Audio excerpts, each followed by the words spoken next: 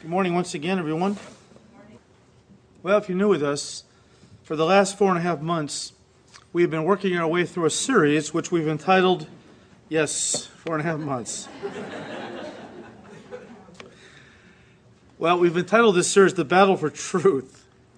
And we have pointed out that all around us there is raging an invisible war.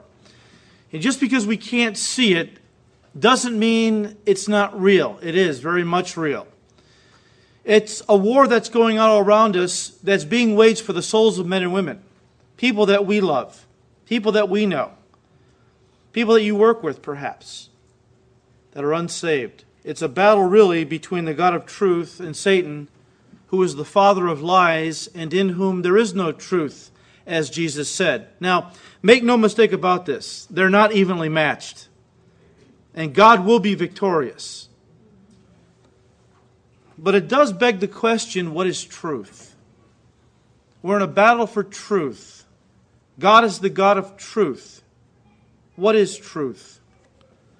You know, by the time that Jesus walked on the earth, the Greek philosophers had so debated to death the concept of truth, whether it was real or imaginary, whether it was knowable or unknowable, whether it was objective or subjective.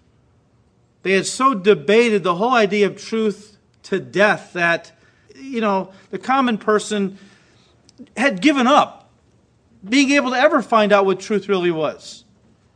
And I think that we can see some of this in the cynical despair of Pilate's response to Jesus on the morning that Jesus stood before him of his crucifixion. And Pilate asked him, "Are you a king?" And Jesus answered, "You say rightly that I'm a king. For this cause I was born, and for this cause I came into the world, that I should bear witness to the truth. And everyone who is of the truth hears my voice." And Pilate said, "What is truth?" and walked away.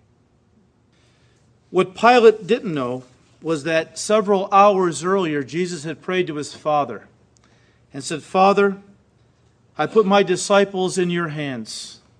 Sanctify them by your truth. Your word is truth."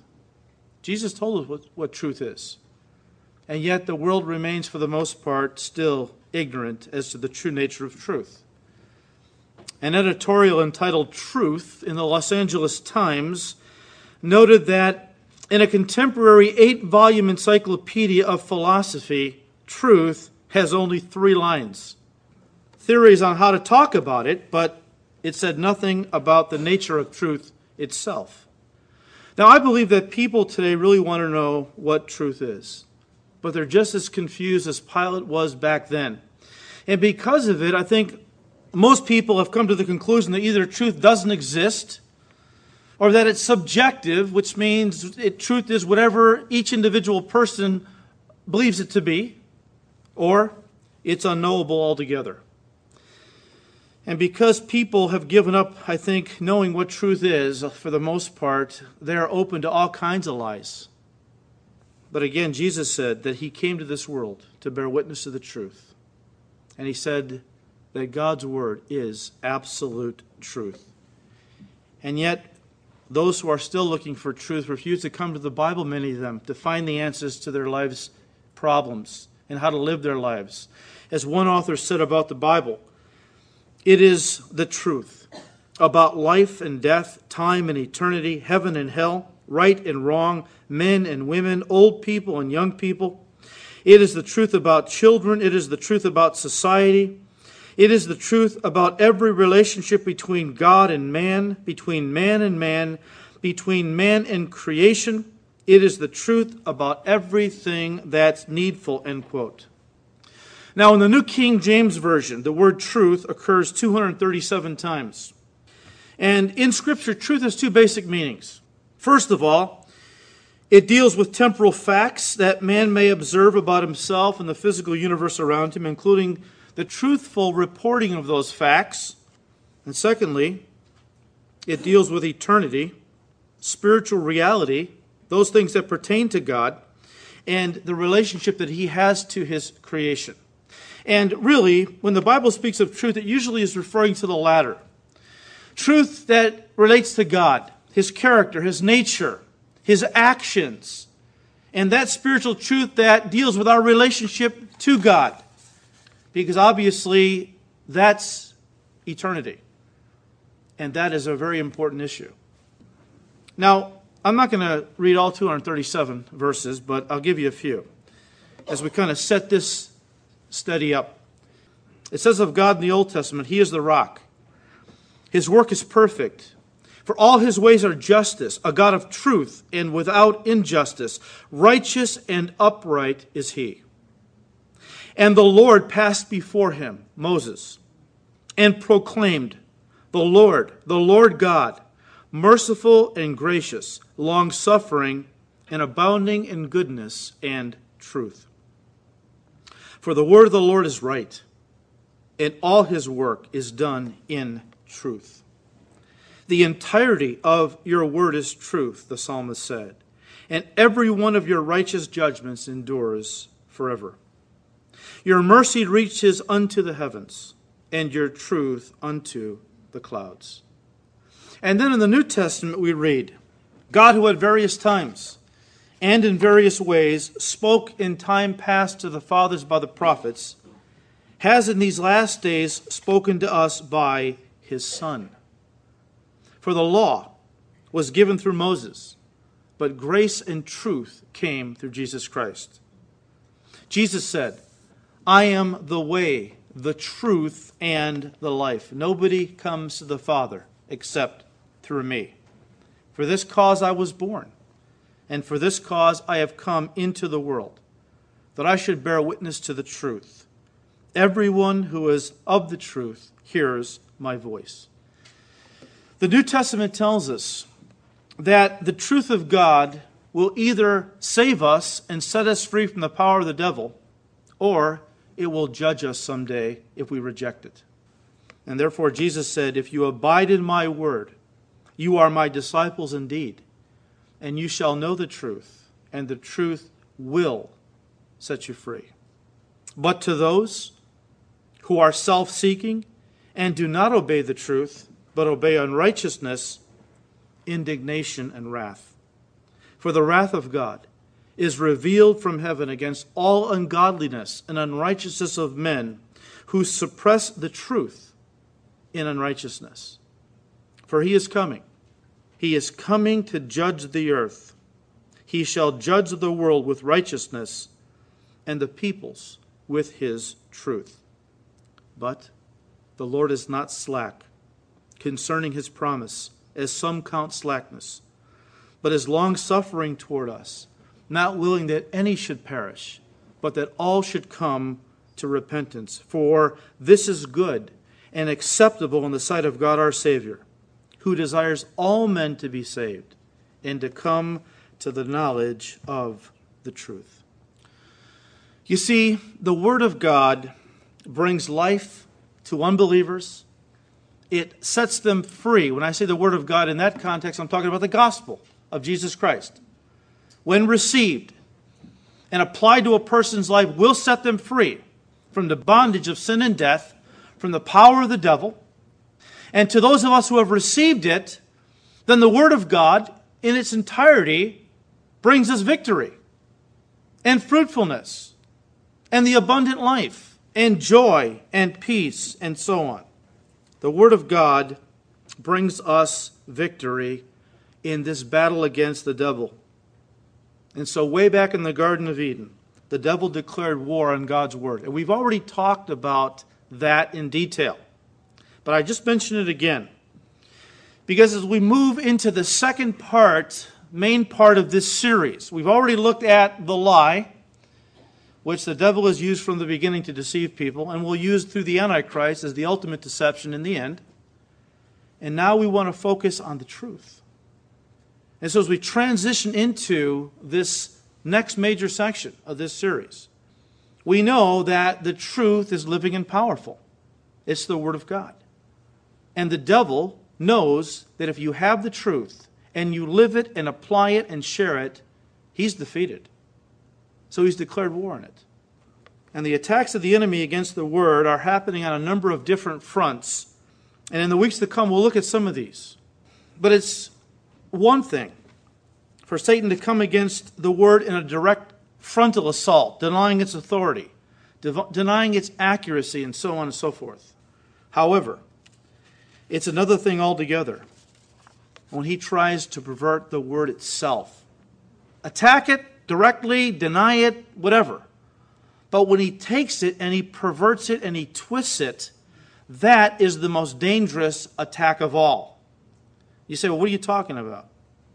Well, over the years, there have been a number of modern translations and paraphrases of the Bible that have been made available to the body of Christ. Some of these have been a great blessing. Others have been a perversion of the truth. And I'd like to spend the rest of our time this morning looking at 3 of them, because you need to be aware of what's going on. If we're going to battle for truth, we got to understand that the devil is attacking the truth in a way that would have been unheard of years ago.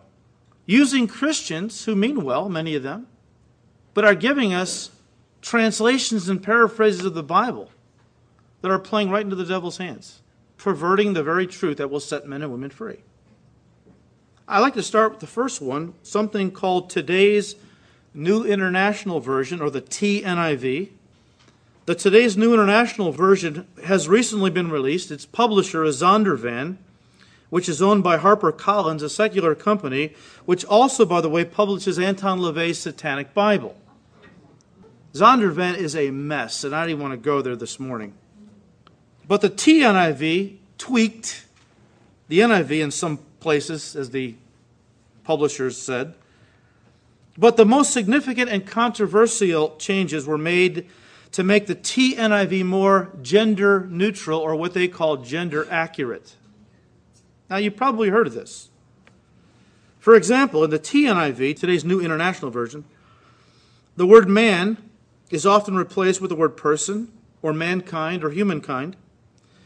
The singular pronoun he is often changed to they, or people. Likewise, word like brothers could be translated brothers and sisters, son, child. Words like man or husband are often changed to other, as in significant other, I guess. The word father is changed to parents, which does away with the God-ordained gender role of a man in marriage and family. If you think about that, God has set up very specific gender roles for men and women, roles that they play in marriage and family, in the church even. But in this gender-crazed society that wants to homogenize and androgynize everything into one kind of bland oneness, all this stuff is being, changed. And so you have man and husband and father messed around with, destroying the God-given role of men in family and in marriage and so on. Even the masculine pronouns used for Jesus and God, he and him, are changed to the words the one, because God can't be masculine. God is both. He's, feminine and masculine, they tell us. So he's the one. He's not the Father. He's not him. To opponents of the TNIV, the change is smack of political correctness and bout of feminism. Jerry Falwell commented on this and said of the TNIV, "This new publication is nothing more than an acquiescence to feminists who are more concerned with the so-called language of equality than they are the message of the gospel of Christ," end quote. Southern Baptist Theological Seminary professor Al Mohler said, and I quote, "Those who champion a feminist agenda will cheer the announcement of the TNIV. But the moment we begin to translate the Bible so that it will be less offensive to one group or another, we insult the very character of the Bible as the eternal, inerrant, and authoritative Word of God," end quote. And I agree with that. How about the Message? And I don't know who owns the Message in this church, so I'm not singling anybody out. The Message, published by Nav Press, is a paraphrase of the Bible by Eugene Peterson. The New Testament was published in 1993, and the complete Bible was released in 2002. One author who critiqued the Message had this to say, and I quote, "Peterson's purpose in this is to present something new and provocative at every turn, something vivid and unusual, in order to stir up the dull minds of people who have become bored with their familiar Bibles." End quote. And that's pretty much Peterson's comment.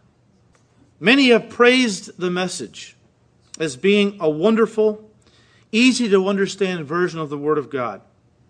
But make no mistake about it, the message is not the Word of God, it's the word of Eugene Peterson.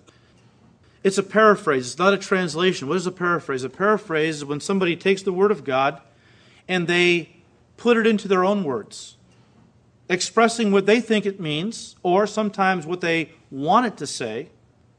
So a paraphrase is one man's interpretation of what God has said, or, again, sometimes changing what God has said to make it more politically correct or socially acceptable, especially if the person paraphrasing the Bible has a problem with certain areas of classic theology and Christian dogma. The errors in this paraphrase are numerous and serious. The message cannot be relied upon to convey truth. It will mislead and even perverts what God intended through His Word. I'll just give you a few examples. In John chapter 1, verse 1, the Bible actually says, "In the beginning was the Word, and the Word was with God, and the Word was God." The Message renders it, "The Word was first. The Word present to God, God present to the Word was God, in readiness for God from day one." What does that mean? I mean, how is that garbled mess? Oh, wow, how could we have missed it? It's so clear. I mean, it just speaks for itself, yes. I mean, in the beginning was the Word is changed to the Word was first. First before what? First before God? First before man? First before creation? What are we talking about? And what does it mean in readiness for God? What does that mean? John 3, verse 5. "Except a man be born of water and of the Spirit, he cannot enter into the kingdom of God." The Message puts it this way: "Unless a person submits to this original creation, the wind hovering over the water creation, the invisible moving the visible, a baptism into a new life, it's not possible to enter God's kingdom." And again, that's confusing at least and misleading at worst. I mean, the statement, "a baptism into a new life," seems to imply baptismal regeneration, which we evangelicals thoroughly reject. We don't believe the Bible teaches that you have to be water baptized to be saved. And we've talked about this. I'm not going to go through it again. But it kind of gives that impression.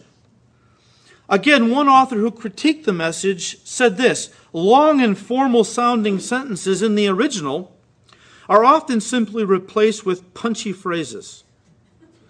The grace of our Lord Jesus Christ be with you is replaced with a jovial, enjoy the best of Jesus. And the Word became flesh and dwelt among us becomes the Word became flesh and blood and moved into the neighborhood."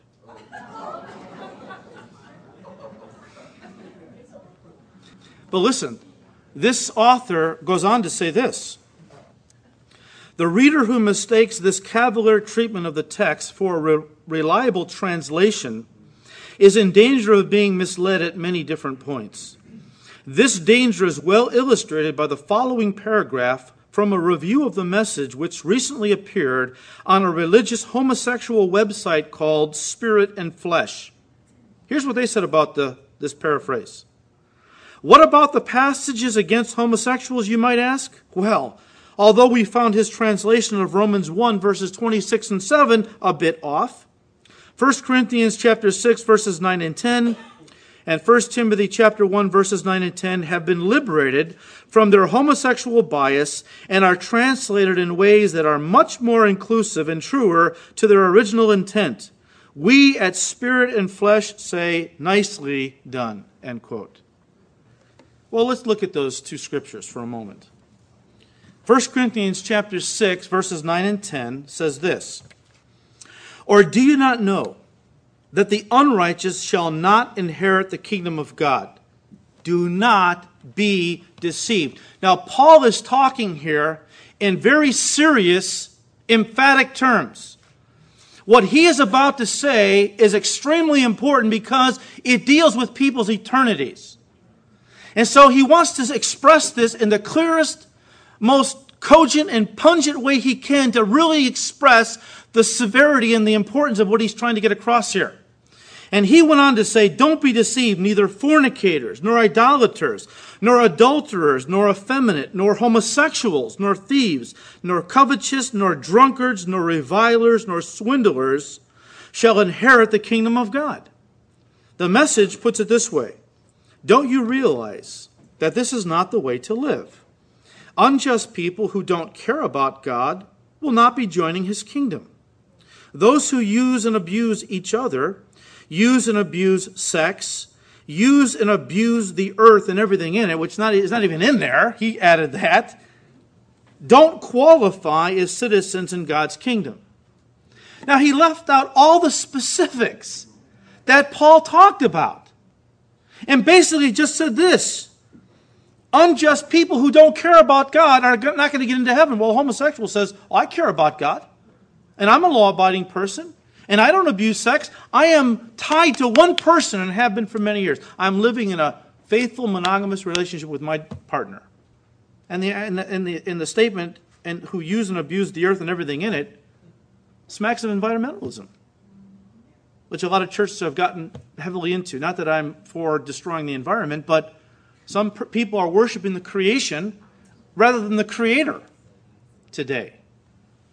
In 1 Timothy chapter 1, verses 9 and 10, this is what the word actually says, where Paul said to Timothy, realizing the fact that law is not made for a righteous man, but for those who are lawless and rebellious, for the ungodly and sinners, for the unholy and profane, for those who kill their fathers and mothers, for murderers and immoral men and homosexuals, and kidnappers and liars and perjurers, and whatever else is contrary to sound teaching.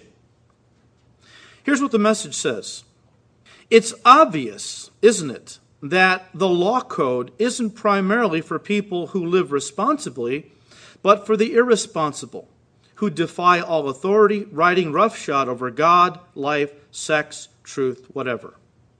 Now again, he leaves out all the specifics and basically just kind of makes it seem as though if we live a responsible life and respect authority to some degree, as long as we agree with it, we're going to get into heaven. Now, let me just say this. The Bible has some very serious things to say about homosexuality, but it's not just homosexuality, right?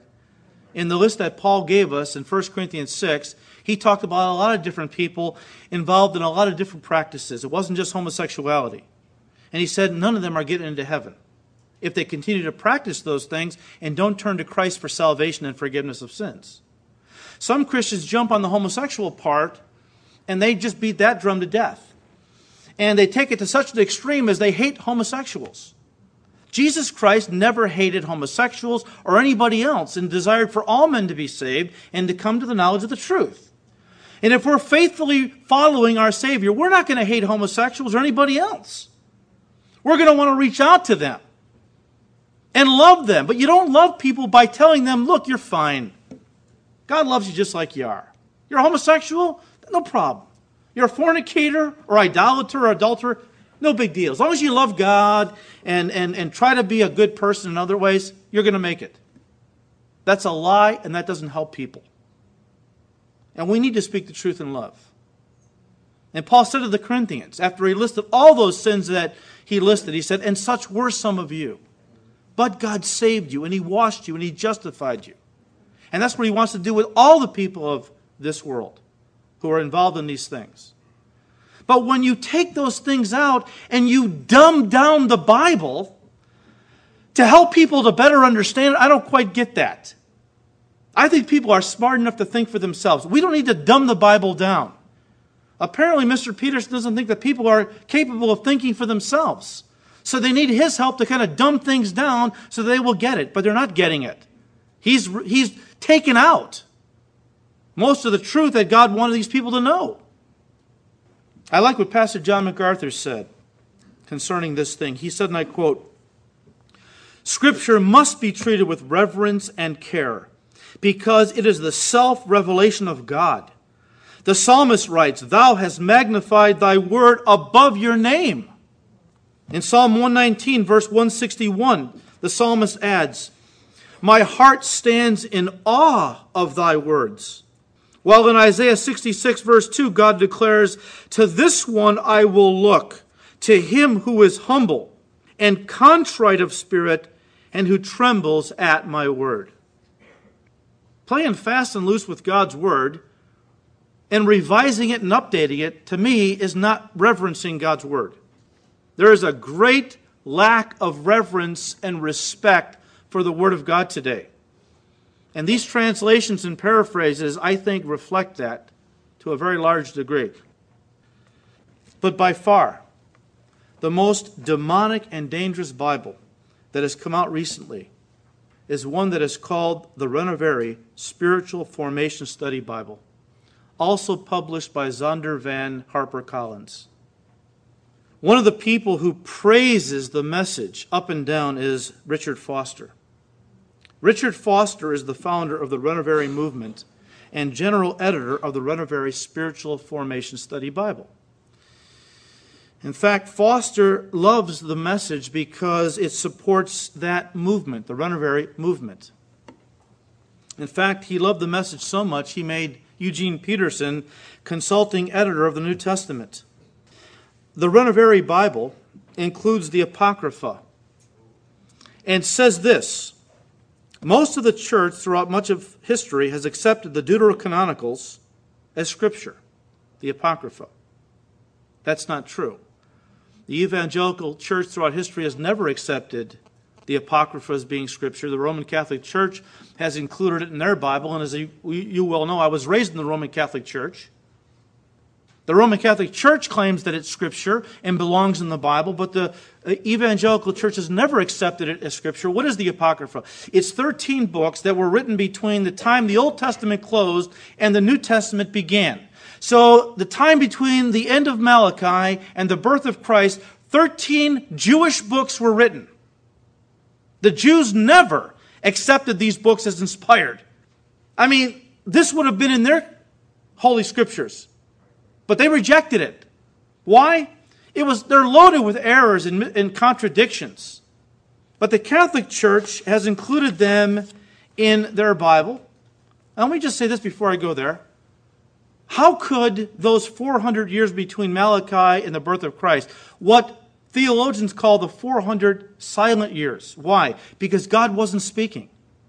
God wasn't giving any prophetic revelation. How could books written during this time be inspired by God when He wasn't saying anything? But from the Apocrypha, the Roman Catholic Church justifies purgatory, prayers for the dead, and their eventual redemption through a propitiatory sacrifice, which justifies the Mass. From the Apocrypha, it bases the purchase of forgiveness of sins, the worship of angels, prayers to the saints, and their ability to intervene in our lives. All that comes from the Apocrypha, yet the Renovary Bible asserts that Deuterocanonicals do not affect any central doctrine of the Christian faith. I disagree with that. The Apocrypha was never quoted by Jesus or the apostles in the Gospels or in the epistles, even though the Old Testament is quoted in the New Testament more than 250 times. The Apocrypha is never quoted once. Even the Renovary Bible acknowledges that the Apocrypha shouldn't be on the same level as the Bible. It's only helpful, as they say, for spiritual formation. Well, what is that? We'll talk about that later. Which led one commentator to say, if that's the case, then why include it in the same volume as Scripture, and without any warning concerning its heretical teachings? This Bible is a study Bible. It's called the Renovary Study Bible. And the idea is it will help you to understand the Bible better. Because along with the Scripture, and by the way, it uses the most ecumenical translation out there, the New Revised Standard Version. And then periodically, as the Scriptures are laid out, there are explanatory notes, explanations, comments by the scholars that contributed articles or comments or notes of explanation throughout this Bible to help you better understand what the Bible's all about. The Renovary Bible claims that Genesis chapters 1 through 11 are neither historic nor scientific, and that the entire book of Genesis is merely a collection of myths. Listen to what they say. This is right out of the Bible, the Runner Bible. Genesis began as an oral tradition of narrative stories passed down from generation to generation. These stories gradually took on theological meaning. Over time, they were written down and collected together and became Genesis chapters 12 through 50. And then a prologue or an introduction was placed in front, which was chapters 1 through 11. Borrowing from other creation accounts, stories with parallels to ancient Near Eastern religious narrative and mythology were reshaped with monotheistic intent. These strands of varied materials were gathered and edited into the written text. You know what they've just said? They have just said that the book of Genesis, which is the foundation for the Bible, the word Genesis means beginnings. Every major doctrine in the Bible starts in Genesis. If you take away Genesis as being the inspired, authoritative Word of God, you've taken the foundation away from the rest of the Bible. The devil's no fool. And what they're saying is the book of Genesis is nothing more than a collection of pagan myths and folk tales that were collected from Eastern religions and different other, oral traditions from different cultures and things, and brought together and edited and stuck in the Bible as if it was the Word of God. But if Genesis was not literally inspired by God, how can any of us have confidence in anything else in the Bible? I mean, if you can't trust the first book in the Bible, which forms the foundation for everything else that comes after it, how can we trust anything in the Bible? And what about Paul's statement? When he said all Scripture is given by inspiration of God. And when he said that, what did he have in mind primarily? The Old Testament. All Scripture is given by inspiration of God and is profitable for doctrine, for reproof, for correction, for instruction in righteousness. Peter said, for prophecy never came by the will of man, but holy men of God spoke as they were moved by the Holy Spirit. That's inspiration. Jesus often quoted from the book of Genesis in the Gospels. And many times when he quoted, he attributed those passages to Moses by saying the things that Moses commanded. After he quoted from Genesis, he said, and the things that Moses commanded, attributing Genesis to Moses. Because they claim, I don't think I mentioned this, yes, I forgot to mention, they deny the divine authorship of the Scripture and even that Moses wrote the Pentateuch, which is the first 5 books, Genesis through Deuteronomy. But Jesus quoted Genesis and said Moses said this. Jesus called the Pentateuch the law of Moses in Luke 24, verse 44. The Bible itself, in numerous places, under the inspiration of the Holy Spirit, says that Moses wrote the Pentateuch.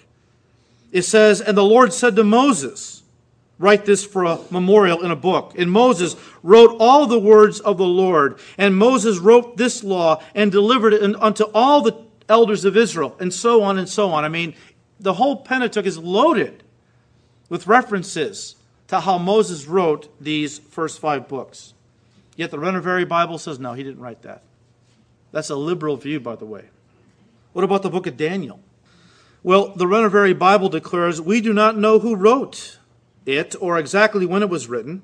It was most likely partially written during Antiochus Epiphanes' persecution of the Jews in Babylon, which began with the desecration of the temple in 167 BC. Daniel wrote his book in the 6th century BC. But liberal scholars have always had a problem with that because the prophecies in Daniel are so specific. Now remember, Daniel wrote during the Babylonian captivity. And after the Babylonian Empire fell, it was going to fall to the Medo-Persian Empire, then the Grecian Empire, and then the Roman Empire. And of course, the last world governing empire would be a revival of the Roman Empire with 10 nations that would rule the entire world. But liberals have a problem because those prophecies that Daniel gave of the Medo-Persian Empire, the Grecian Empire, the Roman Empire, were so specific They couldn't have been written in the 6th century BC. Why? Because liberals don't believe in prophecy. They don't believe in the supernatural. They don't believe God's big enough to tell you what's going to happen before it happens, which is how we know the Bible is the Word of God in the first place. They don't believe that. So they can't have Daniel writing the book of Daniel in the 6th century BC. He's got to write it it's got to be written by a scribe who called himself Daniel in the 2nd century at the earliest BC, after everything happened, and he's just writing down history, not giving you prophecy. Of course, the Renovary Bible discounts all of that, just parrots and echoes the lies of the liberals that have been going on for years. We don't know who wrote the book of Daniel, they say. Well, when we taught the book of Daniel, I pointed out to you every time, go home today, and just for fun, skim through the book of Daniel. And notice how many times you read the phrases, when I, Daniel, had seen the vision. I, Daniel, fainted and was sick certain days. In the first year of Darius, I, Daniel, understood. I, Daniel, was mourning 3 full weeks. I mean, over and over and over again. Why? Because the Holy Spirit didn't want us to miss who wrote the book of Daniel. And yet the liberals come along and say, well, we don't know who wrote the book of Daniel. Well, come on. The scholars who contributed to the Renovary Bible continually downplay all the Old Testament prophecies concerning Jesus, his coming. Isaiah 9, verses 6 and 7. Unto us a child is born, unto us a son is given. The government shall be upon his shoulders. He shall be called Wonderful Counselor, Mighty God, Everlasting Father, Prince of Peace. We all read that around Christmas time because that deals with the coming of Christ to the earth. They claim, no, that's not about Jesus. It just speaks of human people, human agents. The study notes reduce Isaiah's prophecies to just tradition and would have us believe that the book of Isaiah really wasn't written by Isaiah, but 3 other people. This is the liberal view, always has been.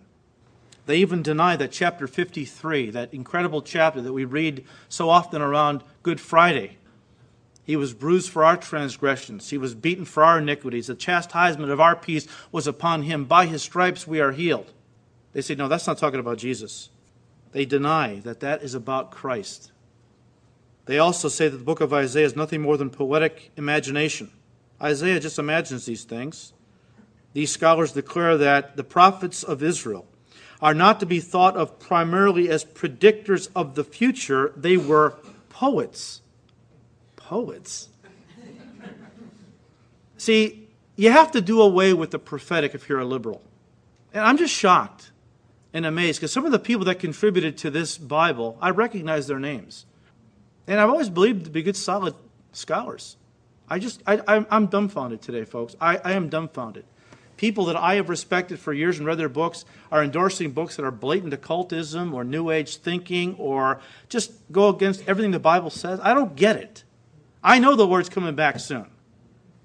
All the major prophecies so crucial to proving the Bible is the Word of God and Jesus of Nazareth is the Messiah are either not commented upon or are spiritualized away as pertaining to the faith community and its spiritual formation.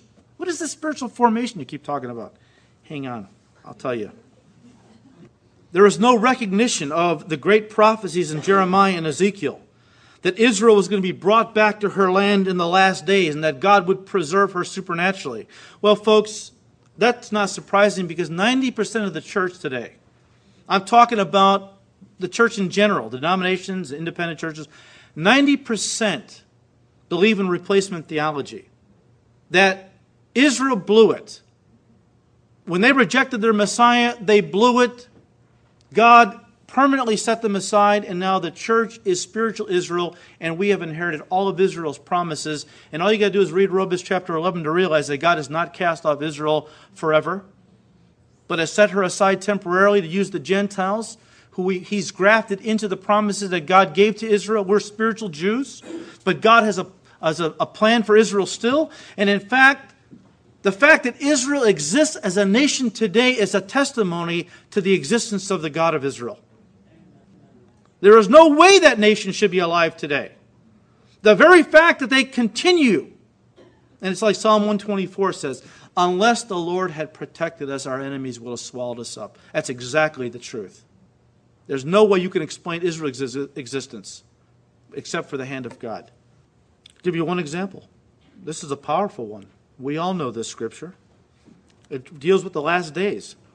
The promise from God to bring back the Jews that were scattered all over the world. Jeremiah chapter 31, verses 8 through 14.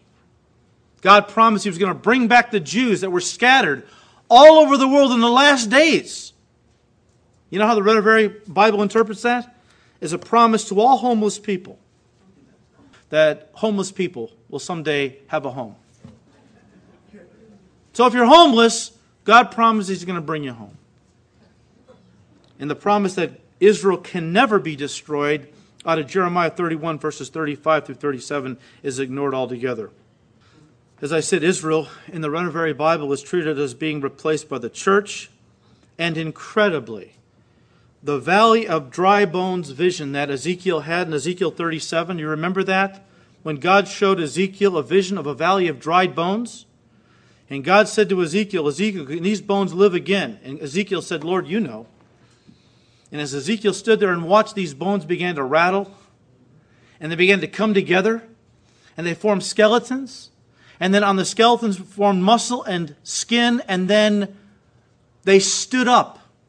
And that was a prophecy that although Israel was scattered in 70 AD, and for almost 2,000 years the nation was dead, that God was going to regather it into the land in the last days. Exactly what He has done. But they say, no, that's not talking about Israel, even though it clearly says these bones are the whole house of Israel. Ezekiel 37, verse 11, they interpret it to be the birth of the church at Pentecost. Because the church has replaced Israel, even though Israel is the focal point of all biblical prophecy. And any church that does not understand that God has a plan for Israel, and that plan continues to this day, is a church that is not understanding God's prophetic program. God said, I believe it was through Jeremiah, you want to destroy Israel. In fact, there was a pastor who took out a little ad in the paper in his community about a teaching he was going to do on Sunday evening in his church. And the ad read, How to Destroy Israel. Well, he had Jews come out, and he had Muslims come out. And the place was packed. How to destroy Israel. Muslims were there to find out how to do it. The Jews were there to find out how to stop it. And the pastor got up there and said, you want to destroy Israel? Then you pull the sun out of the sky and the moon out of the heavens and the stars, pull them down, because God said, in the day that you can do that, I will forsake my people Israel. And one of the rabbis looked over at his friend and goes, I think it's going to be okay.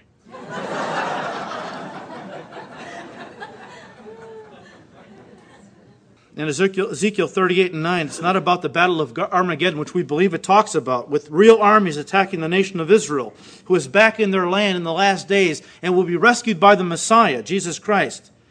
But the Renovary Bible says it's just about dark forces that are always at work in the world. There is no commentary, I'm almost done, there's no commentary at Revelation chapter 1, verse 7 about the second coming of Christ. No evidence of belief in the rapture. Only that Christ will one day return and overcome the wicked powers. Very generic stuff. Also, Revelation is reduced to a pastoral letter meant to sustain the suffering and hearten the weary faithful.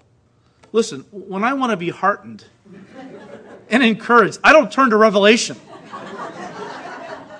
and read about, fiery comets and 100-pound hailstones and trumpets and all kinds of horrible things happening, earthquakes and all.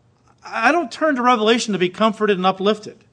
Revelation is all about God's wrath being poured out upon a Christ-rejecting world, and God is giving the world a little preview of what's coming so that people could read it and repent and get right with God now, so that they don't have to go through that horrible period. The Antichrist and false prophet in chapter 13 are depersonalized as dark forces of evil.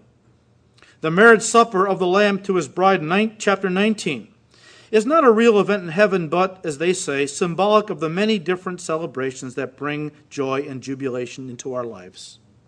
The 1,000-year reign of Christ in chapter 20 is not a real event, and the armies of the world coming against Christ and the saints at Jerusalem after Satan's release merely symbolize the armies of darkness which surround us.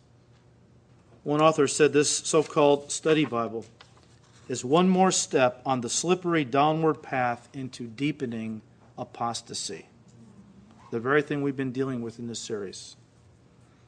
Let me say this. The Word of God is absolutely essential.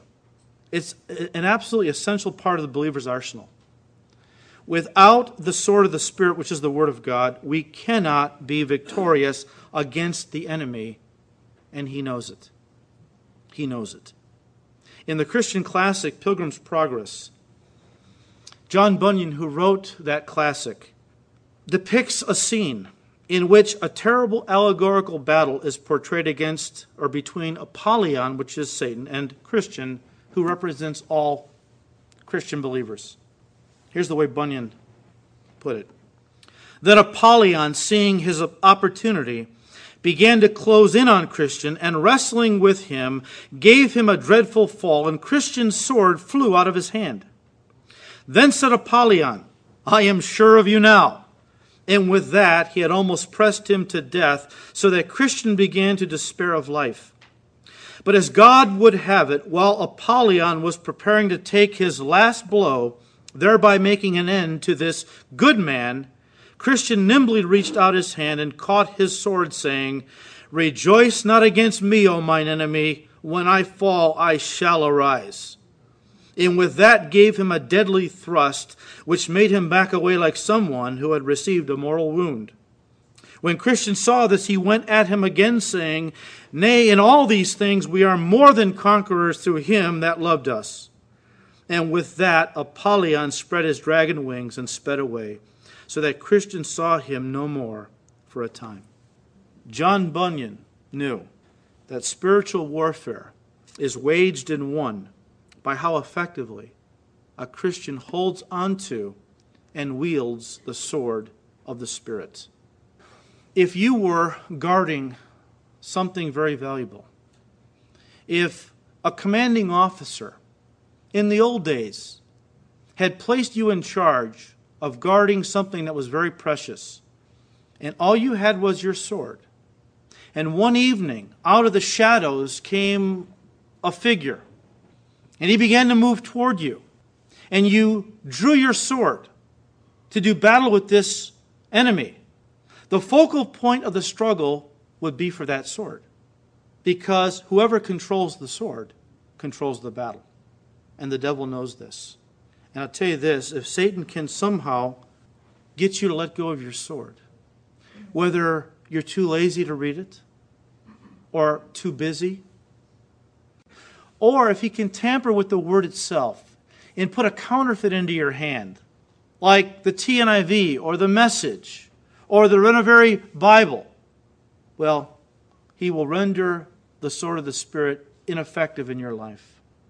And he can defeat you also that way.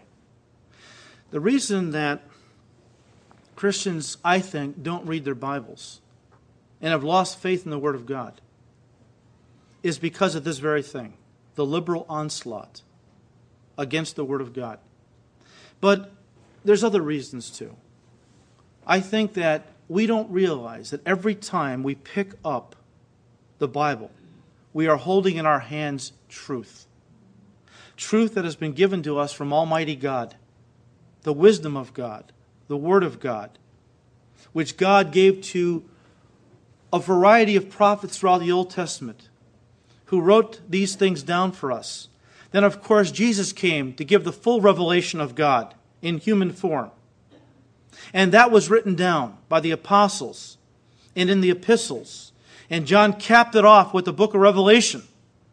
We don't realize the number of people that have died that we could have a copy of the Word of God in our laps this morning, in our language, where we can read it. We don't appreciate what we have. And if you don't appreciate something, you don't think very highly of it. And that's why the Bible, I'm convinced, for the most part, lays gathering dust on our coffee tables while we watch television, which is nothing more than many times the devil's agenda being pumped incessantly into our brains. That's what this series is all about. It's all about helping you to understand the lies of the devil, but for you to also come to cherish the Word of God, which is the truth, that so many have died to give us. And yet in this generation, we don't even bother to read it, let alone stand up for it and defend it. Now, as I said, and I'm done, but the Renovary Bible is based on a bad translation. It's got horrendous study notes that are just liberal and will destroy your faith in the Word of God. But by far the most dangerous element of this Bible is that it is designed to lead you into the whole Renovary movement. What is that? It's a movement to lead the church subtly back into the occultism and mysticism of the early Roman Catholic Church, the practices of the Desert Fathers and others like them, who held to certain spiritual disciplines that embraced occultism and other things, which they called spiritual formation. Some of you have asked me about the emerging church movement. The emerging church movement is based on the very thing we're talking about. Going back and embracing some of the methodologies and practices of these ancient mystics in their endeavors to experience God. We all want to experience God, right? The devil knows that too. And if you don't seek to experience God the way He has said you are to experience Him, but seek to experience Him in other ways that are occultic and demonic, you're going to experience something in the spirit realm. It won't be God. This is a serious thing. So next week I want to talk a little bit more about the whole spiritual formation thing. And then the week after I want to focus on the emerging church for 1 week. And then we'll move into looking at the Scriptures, why we can trust it, why we can know it's authoritative and inerrant and sufficient. And my prayer is that God will give all of us a greater appreciation for and a hunger for the Word of God. It is the truth, guys. The truth is powerful. It's living and powerful. Unless the devil can knock it out of your hand or get you to put it down. May God help.